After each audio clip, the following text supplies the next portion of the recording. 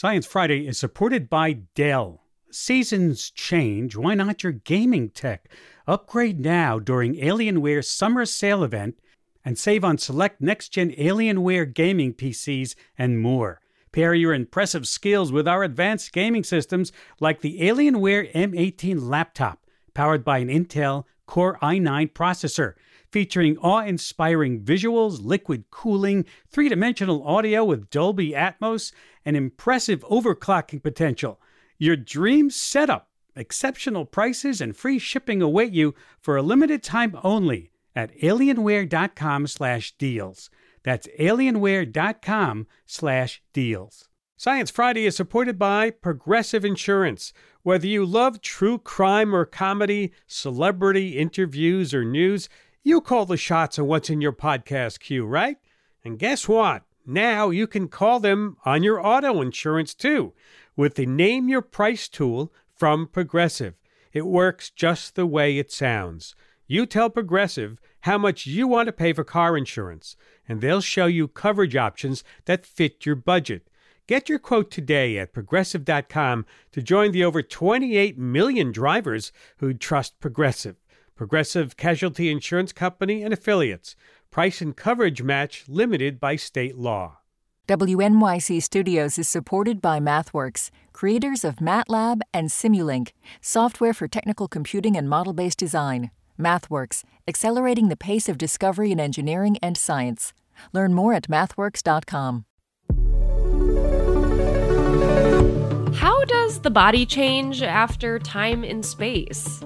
There's isolation and confinement, there's the microgravity environment itself, and our scientists are taking all that into account. It's Thursday, January 11th, but would you look at that? Today is Science Friday. I'm Sci-Fi producer Kathleen Davis. We hear it from astronauts all the time. Being in space aboard the International Space Station changes a lot of things in the body, from bone and muscle strength to mental health. As NASA prepares to visit Mars, the agency is launching a huge effort to better understand the physical changes that happen in space. We'll get to that conversation in just a bit, but first, we're revisiting a chat from last year about how a certain type of mushroom could boost brain function. If you're anything like me, you love a good mushroom, sautéed in a little butter on top of pasta or pizza. You know, for centuries, a special kind of mushroom has been used in Chinese medicine for improving memory, the lion's mane mushroom. And now a study has confirmed what herbalists have long said. There are properties in the lion's mane mushroom that build brain cells. Could the mushroom help protect against dementia and Alzheimer's? Joining me is the co-author of the study, published in the Journal of Neurochemistry, Dr. Ramon Martinez Marmol, research fellow at the Queensland Brain Institute, based in Brisbane, Australia. Welcome to Science Friday. Thank you very much, Ira. Nice to have you. So you isolated brain-stimulating compounds. What exactly do these compounds do? First of all, we just put them on top of neurons, isolate neurons from the brain of mice, and they start reacting so fast, and they start growing much more than in normal conditions. And that was the first astonishing result that we got. We got contacted by a company from Korea, and they had several compounds purified from this beautiful lion mane mushroom.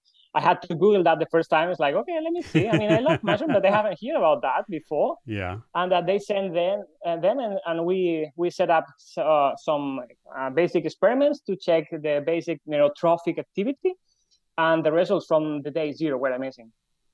So you first tested it out in a petri dish, the compounds. Yes. And when you found the definitely. ones that you thought would really work, you then fed them to the mice. Yeah, that's right. And what happened? Well, the way it's done is we set up some experiments, some behavioral experiments, try to check their memory, try to check their activity, if they were more active, less active, if they could remember a little bit more. So the way that those experiments work is you put an animal in the middle of a box with two objects. The animal just starts moving around, and then you change one of the objects, put the animal with a different one. And the animal, they have to show more attraction for the new one.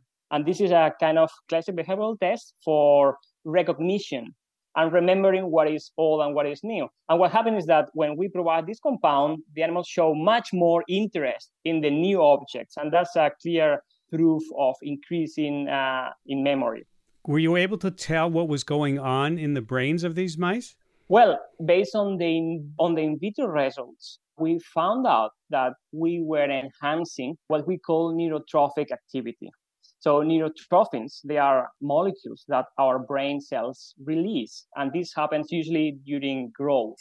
When our brain is formed, there's a lot of release of this neurotrophin, and that's what makes neurons grow and extend and reach their final targets. Neurons, they have to grow like very long distance. And they do that through signaling molecules and through what we call neurotrophins that enhance that growth. So we found out with the in vitro experiments that these compounds were working through a kind of neurotrophic-like activity. So how would you describe that in layman's terms? So it's kind of feeding the neurons. So the neurons, they have to grow. They have to feed themselves. And they secrete substances that they are going to make them grow faster. Without those, the neurons don't grow, the brain do not develop. There's lots of neurodevelopmental disorders associated with the lack of these neurotrophins. So it's something that the neurons, they produce kind of to feed themselves and to make them grow more. So the cool thing of the story is that somehow the compound that we isolate from mushrooms could mimic that activity. I'm Ira Flato, and this is Science Friday from WNYC Studios. So it mimics the activity of feeding the neurons, and the neurons grow. Yes, this growing of neurons is something that happens naturally when we are growing. But when we reach my age, when we get older, that activity starts to stop. So the challenge of neuroscience has been to try to promote this growing activity even in those periods where this is stopped. Like, for example, thinking this may be useful for dementia, this may be useful after a stroke, for example, to promote this regrowth of new neurons. And that's why when we found this activity, we start thinking ahead, like, okay, this is going to be good for in the future, maybe for Alzheimer, maybe for a stroke, maybe for other diseases. When could we see this tested out in people? It sounds so promising here. Yeah, it's already happening in Korea. So we were collaborating with 2 universities in South Korea, and they already have started having clinical trials in healthy people first to check for this neurotrophic activity. I mean, this has been talked about in herbal medicine, right, in folklore, and people have been using this for years, eating these mushrooms, believing it improves memory. You think you have justified those beliefs now? Well, based on our data, yes. If we purify the compound from the same mushrooms and it has some positive effects on growing neurons and enhancing memory, yes. But I think this is always the same. So there are lots of belief in traditional medicine, not from China, but from many other countries. And it's simply there's not enough research behind to try to purify those molecules and then know what's going on. Mm-hmm. Do you know in humans how many mushrooms people could be eating? Because I know when this gets out and we talk about this, there's going to be a run on this mushroom. The price is going to skyrocket, right? Yeah, so we don't know. So from the mushroom to the purified compound, I don't know how many of these compound can come from one mushroom. If you eat one mushroom, I don't know how much of this compound is going to reach your brain, which was the second cool thing. So this is a lipophilic molecule, well diluted in lipids. All our cells, the membrane of our cells, what separates our cells in the whole body from the outside is a lipid bilayer. And one of the cells that have more membranes are the neurons. The amount of membrane that they have is huge and it's amazing. Plus the brain is covered by a membrane called the blood-brain barrier that prevents and isolates the brain from the exterior. And I'm calling the exterior from the inside of our body. It's very hard from the blood to reach anything inside of the brain. And that's the challenging thing for pharmacists to make molecules that can effectively pass through this blood-brain barrier and reach the inside of the neurons. And the cool thing is that that molecule is liposoluble, so that could go through this barrier and reach the inside of the brain very fast. And that was the second cool thing, that why we were so interested in this specific molecule. Well, we will keep in touch. Is that okay, to find out how this is progressing? Yeah, of course, definitely. Thank you very much for taking time to be with us today. Hey, and thank you very much for calling. Dr. Ramon Martinez Marmol, Research Fellow at the Queensland Brain Institute, based in Brisbane, Australia. WNYC Studios is supported by Wondery, presenting Wow in the World. Hosted by Guy Raz and Mindy Thomas, Wow in the World is an adventure-filled cartoon-for-the-ear podcast, all about amazing innovations in science and technology for curious kids and their grown-ups. Whether it's exploring the wows of slow-melting ice cream, or why we get a brain freeze when we're enjoying a cold, tasty treat, or even ways we can keep our planet cool, Wow in the World always has a new discovery that will leave the whole family saying, wow. And this summer, when you listen to Wow in the World, you can also hear weekly Wow missions that will send you on a real-life scavenger hunt to discover the wows of your world. This summer, bring your imagination out into the world and find your wow. Listen to Wow in the World wherever you get your podcasts. Visit Wondery.com/summerofwow to find new episodes and to download scavenger hunts for the whole family. WNYC Studios is supported by the Natural Resources Defense Council. Using science, the law, and people power, NRDC is committed to confronting the climate crisis, protecting public health, and safeguarding nature. They address the impact of fossil fuels on communities and our environment. They help protect wildlife, public lands, and irreplaceable ecosystems that all living things depend on. They work to enact policies for clean air, clean water, and access to nature for all. You can help NRDC safeguard the Earth for future generations. Visit nrdc.org/WNYC for more information. This episode of Science Friday is brought to you by Shark Week, the podcast from Discovery Channel. Sharks have been the subject of lore and legend for centuries, and a lot of what we think is shark fact is actually shark fiction. On Shark Week, the podcast, uncover the scientific explanation behind some of the weirdest shark tales. Listen to Shark Week, the podcast, wherever you get your podcasts. Science Friday is supported by ZBiotics. The team of PhD scientists at ZBiotics are tackling rough mornings after drinking with their new pre-alcohol probiotic. This probiotic breaks down the byproduct of alcohol while you drink and sets you up for a great next day. Check out the cutting-edge technology for yourself at zbiotics.com/Friday and use the code Friday to get 10% off your first order. ZBiotics is backed with 100% money-back guarantee, so if you're unsatisfied for any reason, they'll refund your money.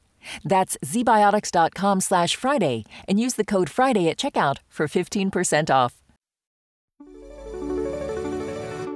This is Science Friday. I'm Ira Flato. You know, it's no longer just an idea in science fiction. It is possible that in our lifetimes, astronauts will go to Mars. NASA is doing a lot of preparation for this, of course. And besides the fancy new hardware, the agency also wants to better understand how our bodies are affected by time and space. We have heard anecdotally about this from astronauts over the years. Here's astronaut Mark Kelly talking about his experiences returning to Earth after a long period of time on the International Space Station. Well, your body has to readjust, even from a short duration flight. 2 days after you get back, you're incredibly sore. It's kind of like if you've never lifted weights before and then you went and did a bunch of squats, with a lot of weight. You kind of feel like that a couple days later. Your neurovestibular system's a little messed up, especially the first day. People have a habit as they turn corners of running into walls, so you can't drive a car for a while. So your body has to go through this readjustment phase, and I think to get back to 100%, it's typically about as much time as you were in space is the recovery time. Astronaut Mark Kelly on the show back in 2015. NASA recently launched the complement of integrated protocols for human exploration research, more easily called CIPHER. This is a suite of studies astronauts will undergo on the International Space Station, measuring everything from their bone health to brain function. Joining me to give us the scoop on CIPHER is my guest, Sherry Obree, CIPHER project scientist in NASA's Human Research Program based in Houston, Texas. Welcome to Science Friday. Well, thank you for having me. It's great to be here. Nice to have you. I wasn't kidding when I said there was a suite of studies that make up CIPHER. Just how many are we talking about here? Yeah, so there's 14 studies, 14 different investigations that are part of CIPHER. Wow, that's a pretty long list. Are there any that you particularly are interested in getting data on? Yeah, so the unique part of CIPHER itself is that it looks across the whole human system. So the studies go from behavioral health to physiology to cardiovascular fitness, vision changes. So it's a wealth of information. So I don't know that I could pick just one, but really the whole of it and looking at the data to understand how those humans respond to space is probably the most exciting part. Sounds cool. We've had astronauts on the show before, like the twins Scott and Mark Kelly, for example, who have told us anecdotally how space seems to affect them physically, like their immune systems changed, as did their mental health. Are we going to actually collect formal data about these things? Exactly. That's the whole goal of CIPHER is really to characterize how that body changes in response to spaceflight and understand where we need to provide some assistance and help for those longer duration missions. So those immune changes, how do those change and what can we do to help that crew for those missions? Now, I know that astronauts were already doing a lot of tests on their bodies while up on the space station. How much of CIPHER is just building on the normal physicals that astronauts do, and how much is new? Yeah, that's a great question. What we're doing is we're kind of leveraging all that normal medical data that's captured during the spaceflight operations, and we're sharing that data as much as possible to minimize what the crew needs to do, but maximize the amount of information we're getting back and can analyze to have a better understanding. And those tests just won't stop when astronauts land back on Earth, right? Talk me through how some tests will continue when they are back home. Yeah, that's a really exciting piece. For CIPHER itself, it happens immediately when they come back to Earth. We look at some of the neurovestibular changes and how the crew can function right when they come back to Earth, and then we follow that progression as they return to Earth and get back to normal and kind of get their land legs after coming back from space. Now, I know the project has recently launched. What are the first studies being done? Yeah, so right now, as part of CIPHER, we're doing lots of different investigations. This week in particular, they're doing some blood draws that will give us some more insight into things like bone remodeling and immune status and nutritional status, those types of things. So as we go through, we're going to continue to gather more and more data. One of the categories for study is vision, not something that first comes to mind for me when I think about astronauts. How does space change eyesight? Yeah, so that's great. Those low gravity conditions kind of shift some of those body fluids more towards the head. And some of this, that's a big area of research on how that shift causes potential changes in vision. So some crew have come back and had some changes in vision. And so what they're looking at is understanding what changes in the eye, similar to what you already get done when you go to the doctor and have an OCT or imaging of your eye. Does it revert back to normal once an astronaut is on land? Yeah, they are tracking astronauts and looking. Several do. Some have some long-term things that they're following, but they don't have clear answers yet. One of the things we always wonder about is some of the things you learn in science, and in particular through CIPHER, could it be translated to health problems for us normal folks? Yeah, that's great. A lot of what CIPHER does can be translated to the ground. Great example are the bone measures. When crew go in flight, they're not loading their bones like they do on the ground. So they'll lose a little bit of that bone mass, which is translated to some of the things you see on the ground, like patients that have bone loss or osteoporosis. And the data collected in CIPHER will be based on astronauts' time on the space station, but presumably you'll want this data to inform possible trips to Mars, right? But what if the conditions are different? Yeah, and the conditions will be different, but there's going to be things that are consistent across those. There's isolation and confinement. There's the microgravity environment itself, and our scientists are taking all that into account as they look at their data and extrapolate to those future missions. Mm-hmm. How long of a duration are you hoping to study? Presumably changes in exercise, for example, will be different after 3 months versus, say, a year. Exactly. Yeah. So Cypher is fairly unique in that it wants to look at the duration of change. So we're looking at some short duration subjects, 3 to 6 weeks, and then 6 month, which is that normal mission that we have, up to a year. So we can create that curve and really understand how the body's changing. Yeah, because a trip to Mars is going to take more than a year, right? Exactly. Yeah. So we're going to have to really understand how the trajectory is and make some assumptions going forward. You know, it's almost a cliche at this point that in movies about space, at some point an astronaut has a mental health crisis. Well, this is no doubt dramatized, right? I'm sure astronaut mental health is a big deal. Is part of Cypher studying that also? Exactly. Yeah. Cypher really looks to understand different aspects of behavior and functional changes. A great one is some cognitive tests to understand how crew change throughout a flight to be able to do simple tasks on orbit. And when can we expect to get the first batch of data back from Cypher? That's exciting. We're all waiting to get more and more information. As these tests are happening, we're getting several pieces of data back during the mission, and the scientists are excitedly taking those and starting to take a look at that.